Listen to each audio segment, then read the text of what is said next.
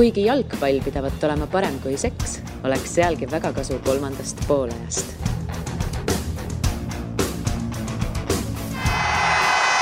Kuulbet, aus ja eestimaine. Tere tulemast kuulama Õhtulehe jalgpallipodcasti 3. poolaeg. 2018. aasta teine saade on siis täna käsil. Eelmine kord me siin mõtlesime väikseid soove, jalgpallialaseid soove, mida siis kuldkalakesele edestada. Täna on sootuks teine teema. Meil on üks külaline. Kuid enne kui lähme külalise juurde, siis minu nimi Siim Kera, minu kõrval Karl Juhkami samuti Õhtulehest. Ning täna siis räägib meiega juttu jalgpallur Kevin Rääbis. Tere ka minu poolt, jah.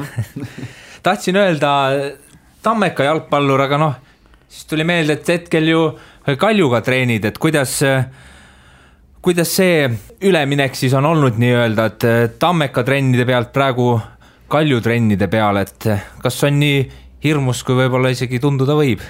No selles mõttes, kas ta nüüd on, et õnneks on mingisugune fundament ikkagi all, aga praegu nüüd, kui see nädal võtta, siis on meil olnud siin juba, tuleb kokku 10 trenni üks mäng, et siis ikkagi annab ikkagi natukene tunda küll lihastele ja võrreldes ikkagi Tartuga, siis ütleme nii, et päris ööpäev ei ole, aga ikkagi koormused on suuremad, trennid on intensiivsemad ja ikkagi veidikene raskem on küll, jah, et päris meelakkumine ei ole. No 2015 aasta hooaja lõpus siis sa olid ka Levadiaga treenimas, et kuidas neid kaht kogemust võrrelda, et kas Levadias oli sama kõva andmine? Levadias trenni oli loomulikult vähem ja ütlengi, et 2 aastat tagasi, et seal ei olnud ka selles mõttes nii intensiivne kui võib-olla praegu, et siin ikkagi 2 trenni on päevas, 4 päeva järjest olnud ja trennid on ikkagi üsna selles mõttes intensiivsed ja päris rasked ja antakse aina minna, et võrreldes Levadiaga, siis võib-olla Levadias ikkagi oli natukene kergem see asi, jah. No sa rääkisid, et Kalju trennid nüüd Tammekaga ei ole võrd nagu öö ja päev. Et kuidas on nüüd see Tammekas jalgpalluriks sirgumine? Et kuidas on see hea koht kasvulavaks, kuidas seal arenemine on mängijana, noore mängijana just nimelt? No ütleme siis nii, et Tartu on ikkagi, Tartut hetkel veel ei saa nimetada ikkagi profisatsiks, et me ei saa võtta nüüd nii, et kui mängijad ikkagi kes käib tööl, kes käib koolis ja lõpuks tulla siis trenni, et see ikkagi tuleb mingisugune kontrast sisse, et see on ju paratamatus ja me ei saa seda kohe ka teemeldada profimeeskonnaks, eks. Profimeeskond on see, kes teeb 2 korda päevast trenni ja pühendab ainult jalgpallile ja keskendub ka ainult ühele asjale, et see on nagu selge, et Tammek on selles mõttes on väga perspektiivikas klubi ja väga selles mõttes ütleme nii väga kõva kompleksiga klubi, mis on endale suutnud väga vinged jalad alla ehitada ja ma usun, et noortel, kes seal trenni teevad, on väga suur potentsiaal tulevikus ka kuskile jõuda. Et seal on ikkagi treenerid on väga kvaliteetsed, ütleme nii, et kenasti on kõik välja õpetatud ja ühtegi halba sõna nagu kindlasti öelda ei ole, et seal väga palju pannaksegi rõhku just ka noortele, et ehitada endale mingisugune tuumik alla ja kasvatadagi noori ja tuua järjest noori peale, et just esindusmeeskonda. No, sa oled veel, ütleme noormängi ikkagi, said jaanuaris 24 aastaseks, et su karjäär on olnud ka selline, et on olnud palju lootust, siis on olnud jälle vigastusi, et kuidas sa ise nagu hindad, et mis seni sinu selline karjääri kõige kõvem hetk on olnud, kas see on olnud see B-koondise laager, noortekoondised, esimene mäng Flora vastu 2011, esimene värav Transi vastu 2014, et kas oskad siit sellest posust midagi välja ka tuua või on hoopis sootuks muud?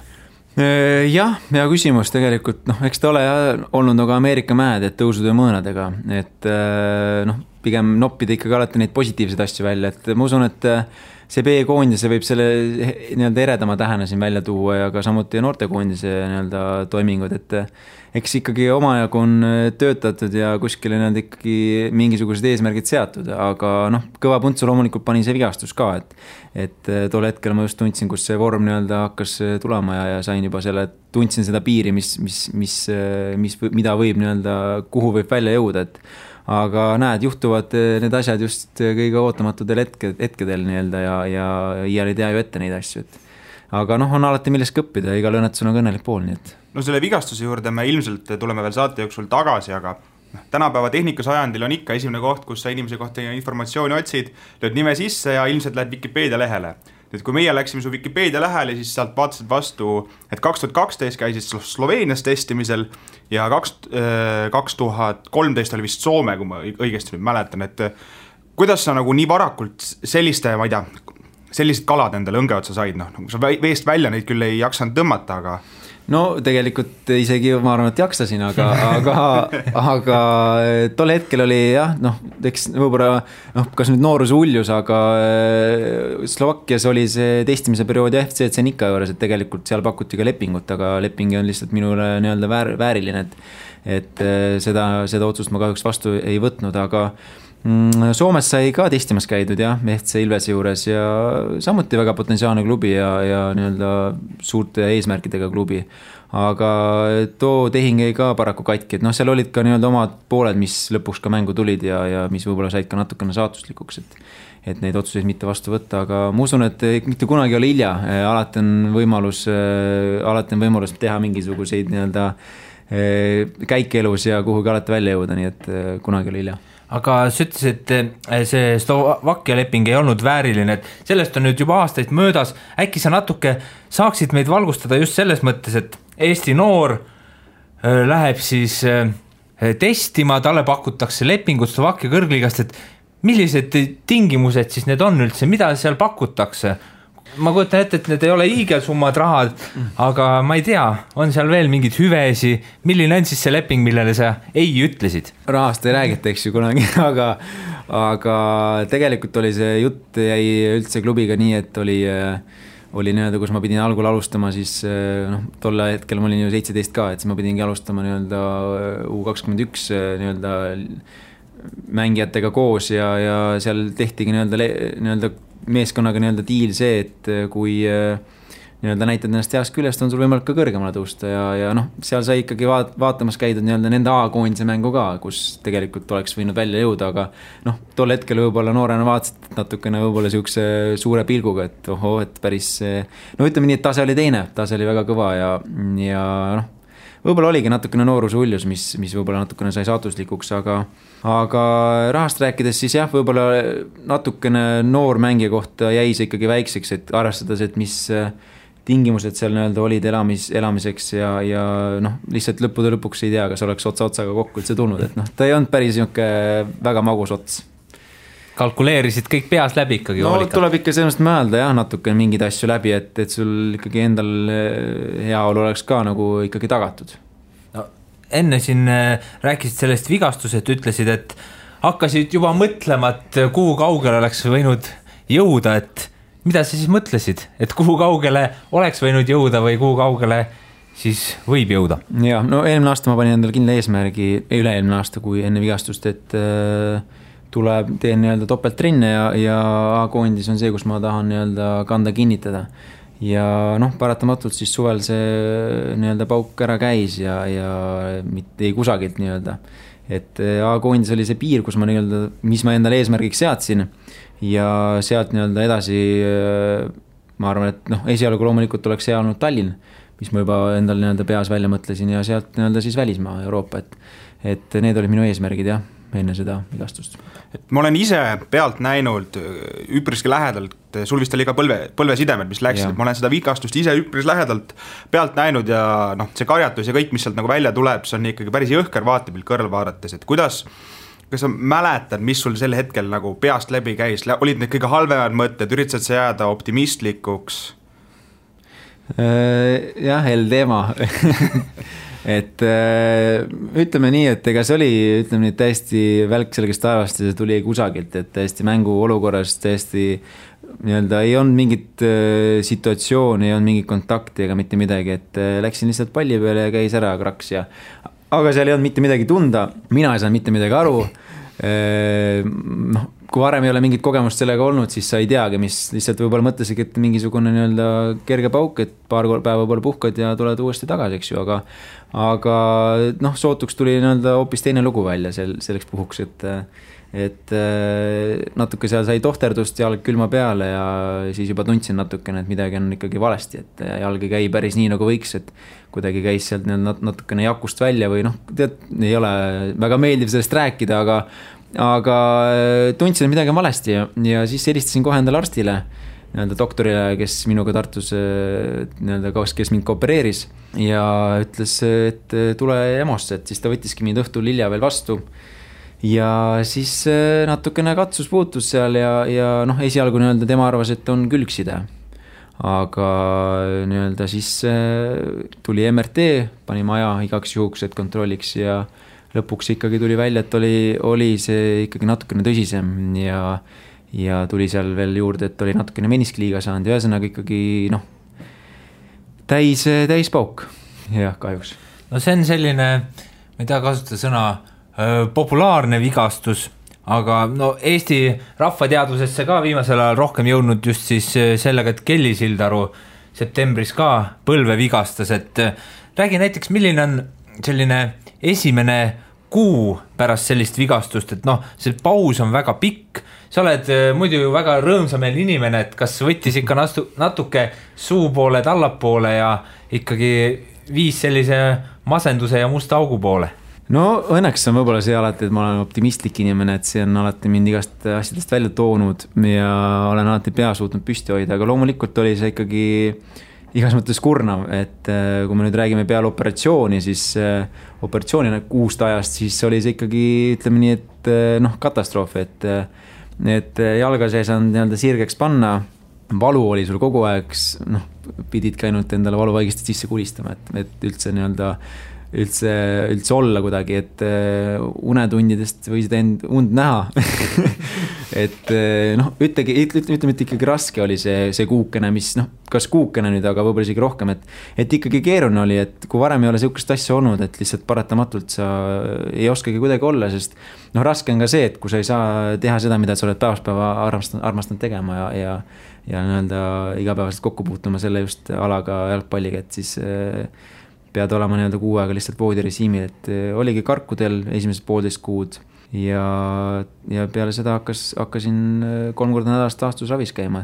Et oli ikkagi raske periood, kui tagantjärgi mõeldes ja vaadates, et väga liikuda ei saanud, noh, ütleme nii, et kõik tegevused, pooled tegevused olid piiratud.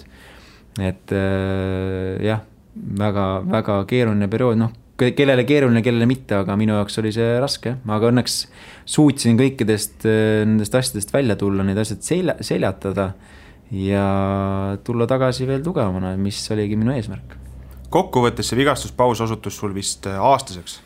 Jah, see osutus tegelikult aastaseks isegi, jah, sellepärast, et tulid väiksed, kas nüüd väikesed, aga tulid väiksed nii-öelda komplikatsioonid vahele, kuna taastusravi jäi natukene hilja peale, siis lõpuks jäi mul põlv sirgeks ja sellest tegelikult tuligi ka veel üks sarmkoha operatsioon teha. Et see oligi eelmise aasta alguses ja siis noh, õnneks see oli nii-öelda lühikene operatsioon, mis kuigi palju aega küll ei võtnud, aga nädalake tuli jälle taaskord olla nii-öelda eemal kõikidest asjadest, aga positiivne külg oli see, et alguses tegime jalatestid ja pärast operatsiooni tegime uuesti jalatestid ja tuli välja see, et jalg oli veel tugevam peale operatsiooni. No, sa ütlesid, et vigastatud see jalgpalli mängida ei saanud, et millega siis tegelesid, et hakkasidki selliseid äriplaane nikerdama ja panid esimesed kellad kokku? Jah, vaata, alati ongi see, et kui mingid sellised pausid tulevad ja tulevadki olukorrad, kus sa varem ei ole olnud ja tulevadki selles mõttes, kui saadki korraks rongist maha nii öelda tulla, siis paratamatult hakkavad mingisugused muud mõtted peas keerlema ja sa lähedki nii-öelda natukene teise maailma nii-öelda. Aga tekkisidki mingisugused ideed ja mõtlesingi, et natuke siin panime pead kokku ja mõtisklesime ja ma tegelikult alati olen endale tahtnud luua midagi iseenda jaoks. Midagi, mida inimestele edasi anda ja mingit väärtust nii-öelda inimestele luua läbi enda nii-öelda ja panna mingisugune märk maha, et see on alati on minu nii-öelda unistus ka väiksest peale juba ja tekkiski idee nii-öelda, et luuagi mingisugune asi iseendale ja samuti ka teistele ja sellest tekkiski Kella bränd, jah.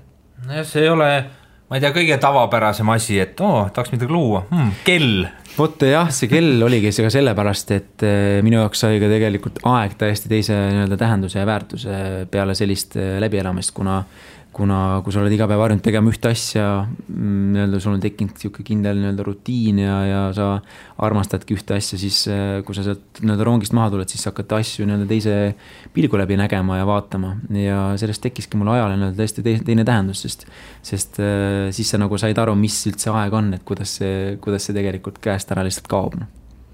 Kas kogu see vigastuspaus ja kogu see periood, kui aeg oli omandas sulle uue väärtuse, sealt ma saan aru, tuleb ka see suurepärane slogan, mis sul selle kella jaoks välja mõeldud on, et kandes minu kella, su aeg ei jookse tühja. Täpselt nii.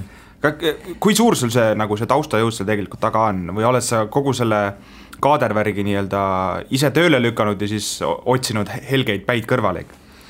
Ütleme nii, et esialgu ikkagi, kui see idee tekkis, siis ikkagi olid mul nii-öelda ajud kõrval, kes neid asju aitasid nii-öelda ajada ja teha, et kõik see logod ja kõik need nii-öelda inimestega suhtlemised, tarnijatega suhtlemised, see on ühesõnaga pikk protsess, see vajab natukene nii-öelda läbitöötamist, inimestega väga palju rääkimist, kontaktide kogumist ja väga palju muid asju ka kõrvalt, et nii-öelda asuda siis asja kallale, siis loomulikult on mul väga palju häid inimesi kõrval, kes on minule sellel teekonnal väga palju abiks olnud, keda ma väga tänan, kes on tohutult aidanud nii nõu kui jõuga, kes ongi konkreetselt ajud, kes genereerivadki mingisuguseid ideid ja need ideed nii-öelda viiakse ellu. Et jah, mul on ikkagi olemas inimesed, kes on mul väga palju abiks. No, sul on veel palju igasuguseid asju, oled modellitööd teinud, no sind ikkagi kutsutakse vahepeal ka Eesti Cristiano Ronaldoks, eks ju, ma ei tea, kas siis naljaga või mitte, et neid teisi asju on sul nii palju, et ega mulle tundub paljud siin nagu väga jalgpallurina ei näe ka, sest sul on neid vigastusi ja igast põntse palju olnud, et kiibitsejad saavad palju muiata sinu üle, ma arvan. Jah, loomulikult jah, on ka kiibitsejad, on ka armastajad, aga see on paratamatult, see käib eluga käsikäes, et on vihkajad, on armastajad ja see ongi kõik üks elu. No. Et õnneks on mul nii-öelda südamesõpru, kui selliseid on nii-öelda käputäis, keda ma austan ja hoian ja usaldan ja keda ma tean, et on alati mul olemas, et ei saagi paratamatult nendest kõikidest asjadest välja teha ja süveneda, et loomulikult on ju pigem ma võtangi neid nii-öelda vihkajaid ja mitte siis kaasaelajaid just pigem endale positiivse energiana ja motivatsioonina, et edasi liikuda ja näidata neile jälle mingeid uusi asju, et jälle kiibitseda. No need inimesed, kes sind siis jalgpallurina kahjuks või õnneks ei pruugi teada, ilmselt on näinud sind mingitel hetkedel teleekraanil. Et sa oled vist 2 erinevas, seriaal võib selle kohta äkki öelda, on ju? Saladused ja rääkivate lugu. Saladused ja suletud uste taga. Et kuidas sa selle väljund enda jaoks leidsid ja kui huvitav see on? Ja, tundub küll, et praegu tagasi vaates, siis on elu päris kirju olnud, aga eks ma ikkagi tegelikult olen olnud alati ikkagi südames, olen olnud ikkagi jalgpallur ja selleks ma ikkagi olen ennast nii-öelda kasvatanud ja ennast ka nii-öelda loonud siis, et kellele ma ennast näha tahan ja kellega ma tahaks, et näeks mind ka teised, et see on ikkagi minu potentsiaal ja nii-öelda mida ma tahan nii-öelda täielikult realiseerida, et kõik need kõrvalised asjad, mis on tehtud, need ongi nii-öelda kõrvalt tehtud, sest ju siis ongi need vigastused on mingisugused asju, nii-öelda kõrvalisi asju alati mulle nii-öelda toonudki, kui selles mõttes mingisuguse nii-öelda mingisuguse kompensatsioonina, eks ju, et loomulikult on väga äge, ma arvan, et ma üldse ei põlga seda, et see on väga äge olnud nendes asjades kaasa lüüa ja igasuguseid huvitav projekte kaasa teha ja see on mulle pigem olnud väga palju kogemust ja mind arendanud igas mõttes, et ma usun, et see on ainult plusspool, et noh, neid asju loomulikult ei saa jalgpalliga kokku viia, aga näed, elu on selline, et vahest tuleb ka midagi muud teha. No jääb selle kõige kõrvalt üldse aega sul nagu täielikult jalgpallile keskenduda, sest mul tundub nooremad pallurid nagu muud väga ei räägigi, et tuleb 100% jalgpallile pühenduda ja muud teha üldse ei jõua, eks ju, ülikoolid asjad nende peale üldse ei mõelda, kohe üks siht silmes selline profikarjäär, et sulle ei tundu, et kõik su tegevused üritavad siin nii-öelda ribadeks tõmmata, et pead väga mitmes erinevas suunas tegutsema? Ma pigem arvan, et mitte. Kas need nüüd on mitu erinevat suunda, need on võib-olla kunagi olnud, mis ma olen teinud ja kõik need pisikesed nii-öelda võib-olla väikesed otsad, mis siin vahepeal tulevad, et ma arvan, et need ei ole üldse pahad, et kui sul on nii-öelda aega jalgpalli kõrvalt, see ei võta ju tervet nädalat või tervet kuud, eks ju, et paar tunnikest sinu päevast, et igal ühel on meil 24 tundi ja ma arvan, et see on täitsa oleneb, kuidas sa ise seda sisustad, kas sa magad või leiad mingisuguse muu nii-öelda paar tunnikest, et teha mingit projekti ja kuskil jälg nii-öelda maha panna, et ma arvan, et ma olen väga suure nii-öelda keskendumisvõimega ja ma ikkagi panustan maksimaalselt spordile, et see on olnud minu nii-öelda armastus väiksest peale ja ma olen 4-aastaselt seda juba mänginud seda jalgpalli ja noh, ma ei näe nagu mitte midagi muud peale jalgpalli, et tegelikult, et ma arvan, et siin, kes tahab näha mind mingis muus nii-öelda pildis, siis võib seda näha, aga kõige tähtsam on see, kuidas ise ennast näed. Kalju meestele on juba kellad maa müüdud. Võtsid kaasa kohvriga. Ei tea, kuidas see käib. Ei ole veel maha müüdud kellegile, et iga asi oma ajal natuke hiljem. No, sest pühendamise jutust mäletan kunagi ütlesid, et ise ka nooruses tegid võib-olla lollusi, ei võtnud asju tõsiselt, et räägi natuke sellest ajast, et ma arvan, et eks see selline, ma ei tea, 16, 17, 18, see on ilmselt paljudel Eesti noortel talendikatel jalgpalluritel selline raske aeg, et äkki sa oskad neid kuidagi õigele teele juhendada siis läbi enda kogemuse? Ja, no ütleme nii, et igal inimesel on loomulikult oma teekond on täiesti erinev, unikaalne, aga jah, see vanus, kui me räägime siin 16 kuni 18, 19, et see periood tegelikult on ju sihuke, et kes juba hakatakse mõtlema nii-öelda siis finantsis, et kuidas ennast nii-öelda kindlustada, kõik koolid asjad, et kellel tekib tüdruksõber, mida iganes, et seal on neid asju tuleb tohutult peale noortele, kellel on see pubekiga, et paratamatult jookseb lõpuks mingisugune juhe kokku, see on, ma arvan, et paljudel.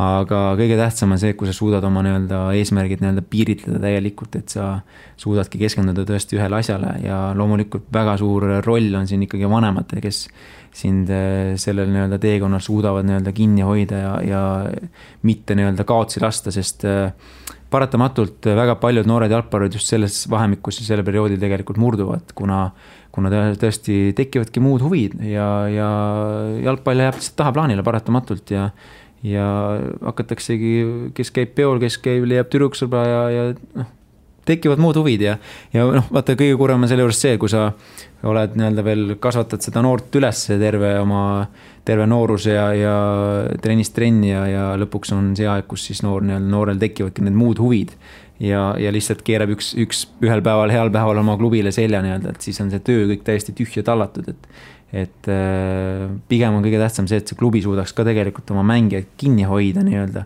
pakkuda ka siis nii-öelda mingisugust nii-öelda kas või väikest kompensatsiooni või mingisugust tuge neile, et kas siis nii-öelda materiaalset või mida iganes, et mitte seda noort nii-öelda siis lihtsalt kaotsi lasta, sest ma arvan, et noored ongi meie tugitala, kust tegelikult ju need kasvandikud, kes võivad tulevikus väga suuri tegusid teha, et ma arvan, et see on üks oluline külg, jah, et Eesti jalgpallis kindlasti. Mis need huvid sul endal olid, mis siis tekkisid või mis siin nagu halvale teele ja natuke jalgpallist eemale kiskus? Jah, no eks loomulikult ka minul, ma arvan, et minu pealt on ka palju võib-olla õppida, aga noh, eks võib-olla oli kõik kooli asjad ja kõik asjad kuidagi nagu lõpuks jooksid nagu kokku kehvasti. Ja kas nüüd muud huvid mul tekkisid, aga ikkagi ma püüdsin alati ennast trenni kõrval hoida, et isegi ma mäletan väga hästi too vahe, kui ma isegi trenni teinud, siis ma mäletan, et ma käisin ikkagi ise jõusaalis või hoidsin ennast alati vormis, et sihukest perioodi minu elus ei ole mitte kunagi olnud, et ma ei ole trenni teinud, et ma arvan, et sport on minuga igapäevast käsikäes käinud ja see ei kao mitte kunagi mitte kuskil, et võib-olla kui kunagi kellelgi mingisugune vale märk oli jäänud, et ma ei mänginud siin aasta või rohkem, et siis see on nagu väär, et lihtsalt inimesed kuulavad väga palju seda, mis meedia kajastab ja mida kirjutatakse, aga muu jääb lihtsalt tahaplaanile. No veel lõpetuseks selle teema kohta, et kui oleksid, mõtleme kogu aeg sihikindlalt jalgpalli mänginud, siis ilmselt võiksid välismaal juba praegu olla.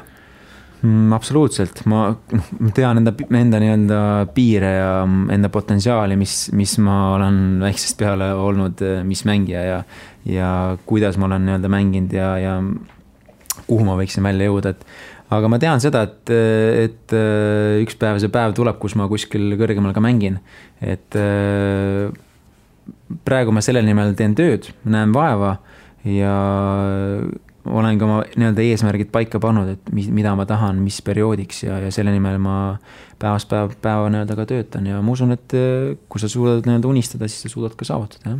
Nojah, aga mõtlen, et nüüd praegu hetkel Kaljus, kui näiteks sealt seda pakkumist ei tule, ilmselt tagasi Tammekasse, et kogu aeg järjest keerulisemaks läheb.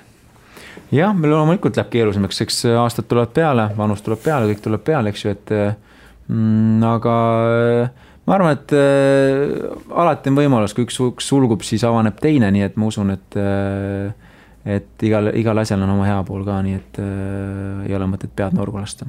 No sul õnneks on see teine uks ka alati irvakil olnud selle brändiga ja kõikide teiste juhuotsadega asjadega sa teed, et sa oled intervjuus ise öelnud, et see unistustausta on Bentley Continental, et mis on nüüd siis see uks, mida sa pead kasutama, et selle autoni jõuda? On see pigem siis bränd või jalgpalliga? Ei, see on ikkagi loomulikult on see sport on see, millega suudab mägesi liigutada ja ma usun, et sport on see, millega ma selle autoga kunagi endale ostan. Et jah, ikkagi minu vastus on sport. Bränd on lihtsalt see, mis kõnnib minuga käsikäes paratamatult. See on Kevin Rääbis, see on KR ja ta kõnnibki minuga käsikäes kõik, kuidas on minu saavutused, nii on ka brändi image ja imago, nii et kuidas käitun mina, nii on ka brändi kuvand, et see on lihtsalt minuga käsikäes ja seda ma lihtsalt järk-järgult arendan, et see on vahva asi, ma arvan, et ja kui igal juhul, kui kellelgi mingi äge huvi on, siis võib endale ka midagi sarnast ägedat teha, nii et selles mõttes Eestis väga unikaalne, ma usun, ja tehke järgi. Jah, Siim Kera prillid näiteks. Jaa, mul on kogu aeg need ühed, ma peaks küll natuke mõtlema vahetamine peale. Aga samas need on ilusad, nii et võiks nagu hakata sarnaseid tootma. No või siis mulle mõtte välgatus, et äkki hoopis KR-prillid. See on küll, ma jõuan sinu käest, Karl, ilmestada Kevini tulu tagasi. Aga no vahepeal veel see brändi juttu, et see bränd ikkagi mulle praegu tundub on suurem, bränd Rääbis on suurem kui jalgpallur Rääbis. Oled sa nõus sellega? Ma ei usu, et ma nõus olen sinuga. Noh, kust vaatevinklist sa seda oleneb vaatad, eks ju, sealt sa seda ka näed, aga bränd on olnud turul üle aasta natukene ja mina olen jalgpalli mänginud 19 aastat, nii et noh, siin on ka väike erinevus. Ja kes teab brändi, kes teab mind kui jalgpallurit, siis ma ei tea, see on sinu arvamus siin. No, sa oled tuntud ikkagi selle poolest, et sulle meeldib palju head teha, et sõitsid ju ise vist siin ükskord Ruusmäele lausa kohale, Võrumaale siis, mu vanaema vanaisa, kus oleks mõlemad elanud Ruusmäel, nii et nägid seda kaunist kohta, et ma saan aru, et keegi soovis sinult särki saada ja siis sa lihtsalt viisid kotitäie riideid. jah, eks ta kirjutas mulle nii-öelda üks mees kirjutas mulle jah, sellise nii-öelda kurva kirja, kui nii võib öelda, et ma olen siuke jah, kes teab mind siukse kui suure südamega inimest, et mingid asjad lähevad hinge paratamatult ja tol hetkel nagu oli tal särgisoovi ja siis nagu soovis ka vist mingid paari riides, et ma mõtlesingi, et siis mul nagu välgatas mõtte pähe, et noh, miks mitte, et see sõita sinna ise kohale, et tegelikult Eesti vahemaad on ju kivikaugusel ja väiksed, et võtaks hoopis selle asja ise kätte ja käiks kohal ära ja viiks talle need asjad otse kätte ja nii see tuli nii-öelda, ideest sündiski teostus ja võtsin need asjad 3 kilekoti täit riideid, mis ma kokku kõik ajasin ja korjasin ja minu hea sõber Martin Miller oli mul sel teekonnal abiks ja nii siis sinna kohale sai mindud ja need asjad ka kenasti üle antud, et ma arvan, et jah, siuke väike heategu ja ma arvan, et kõik võiks mingit väikest heategu päevast teha, et see ei tee ju kunagi kellelegi liiga ja tükki küljesti võtta, et see pigem annab kellelegi juurde, et see on siuke tore lükke oli see ja mulle läks mingid asjad lähevad südamesse ja mulle meeldib head teha. No selle härrasmehe soovid siis nii-öelda täitsid, aga mis on su enda soovid nüüd, kui sa oled kunagi öelnud, et tahaks 10 väravat lüüa meistriliigas, siis teenida profileping. See oli paar aastat tagasi. Mida soovib Kevin Rääbis praegu?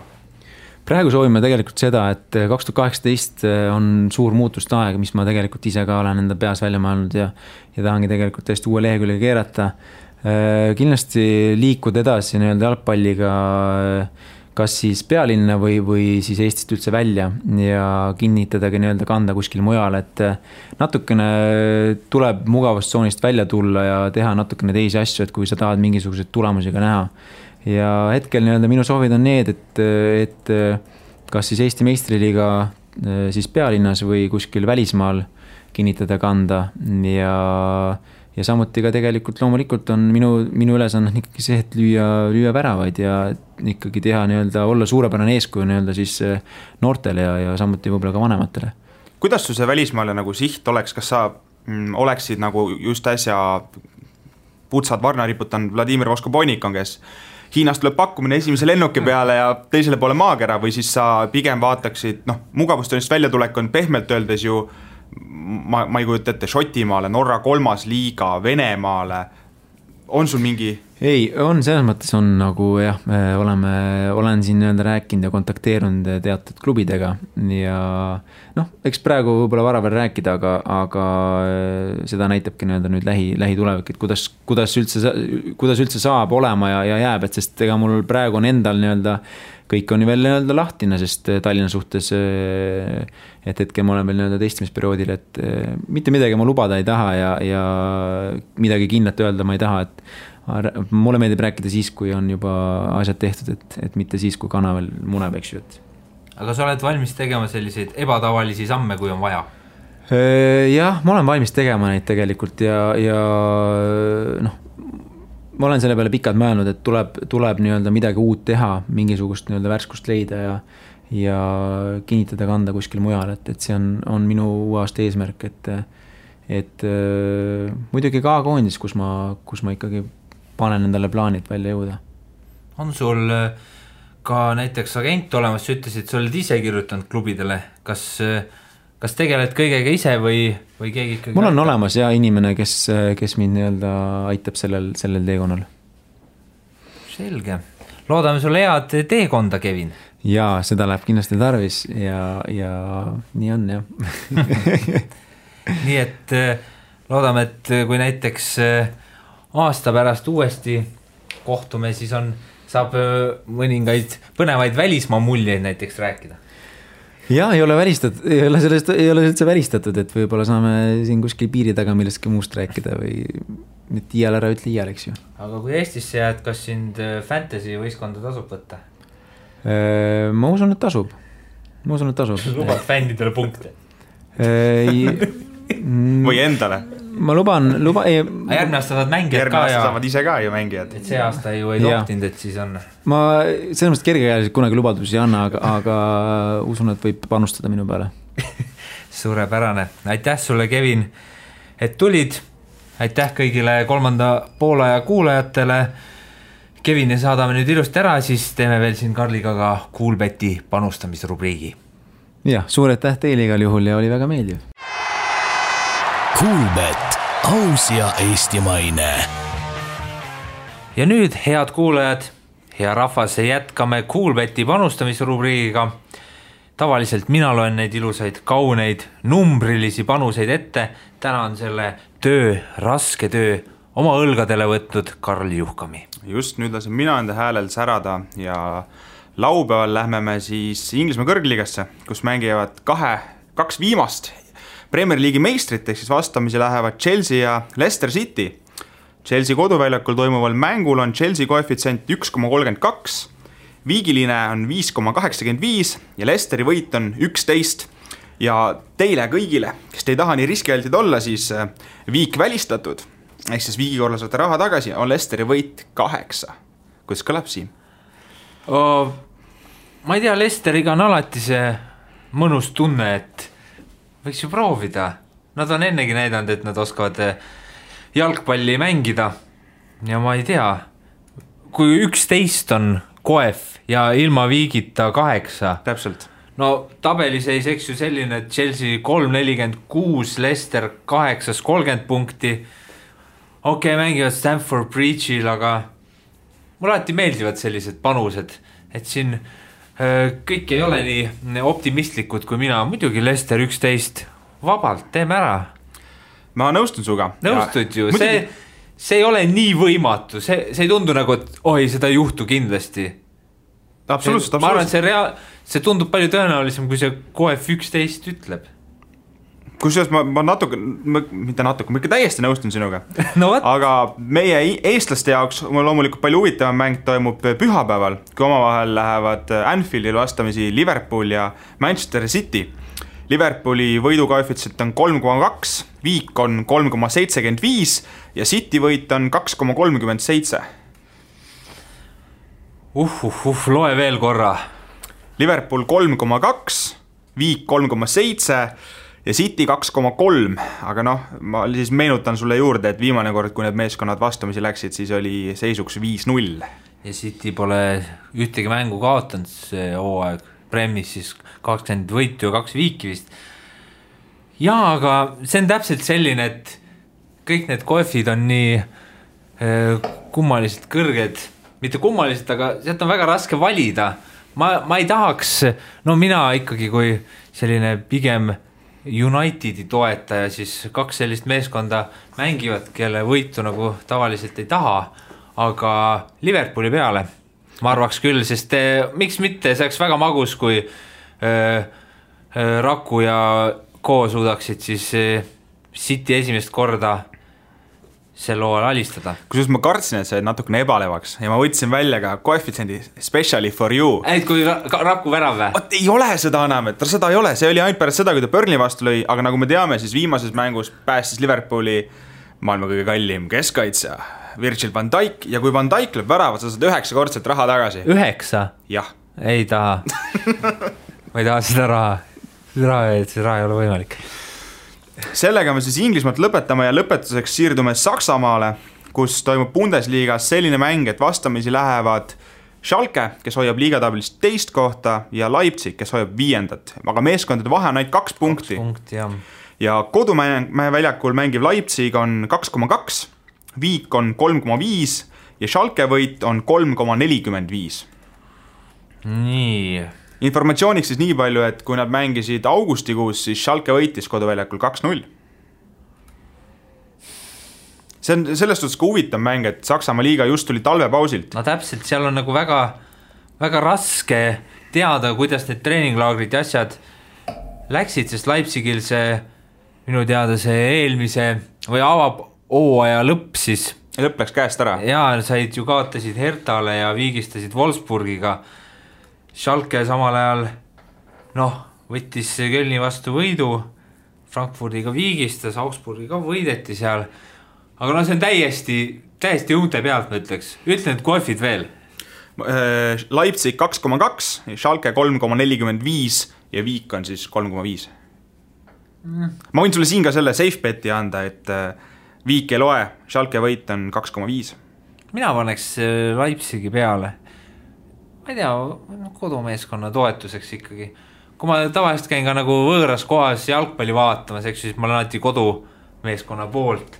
Ja siit ka Leipzig kodus tulevad, tahavad tõestada, eks ju, fännid pole kaua neid näinud, meestel on mott põhjas, teeme ära, teeme Schalkele säru ja siis oleks ju võimalik olenevalt teiste mängude tulemustest siis lausa Bundesliigas teiseks tõusta. Samal ajal, kui siit tuleks kaotus, siis juba siin Schalke 5 punkti ja mõned sellised pessimistlikumad võiksid öelda, et vaikselt hakkab ees libisema Schalke ja nii, paneme Leipzigi peale. Ja. Ma kusjuures nõustun sinuga, et läheks ka Leipzigi peale, kuigi see Saksamaa, ma ei tea, 2.–10. kohani on täielik pudru ja kapsad ja üks mäng lööb kõik pea peale. See on nagu Poola liiga juba, kus on ka vaatad samade punktidega, aga meil olid vist täna suhteliselt sarnased pakkumised või? Tuleb nii välja. Ehk siis pärast nädalavahetust näeb, et tavaliselt on need meie pakkumised läinud mõnikord rappa, teinekord vähem rappa. Siis oleme näha, kas me oleme õnnelikud või nutame. Ja, aga aitäh veel kord, see oli 3. poolaeg 2018. aasta teises saates. Näeme juba järgmine nädal. Aega. Kuula meid igal neljapäeval Õhtulehest, SoundCloudist või iTunesist ning ära unusta meie podcasti tellimast. Kuulbet, aus ja eestimaine.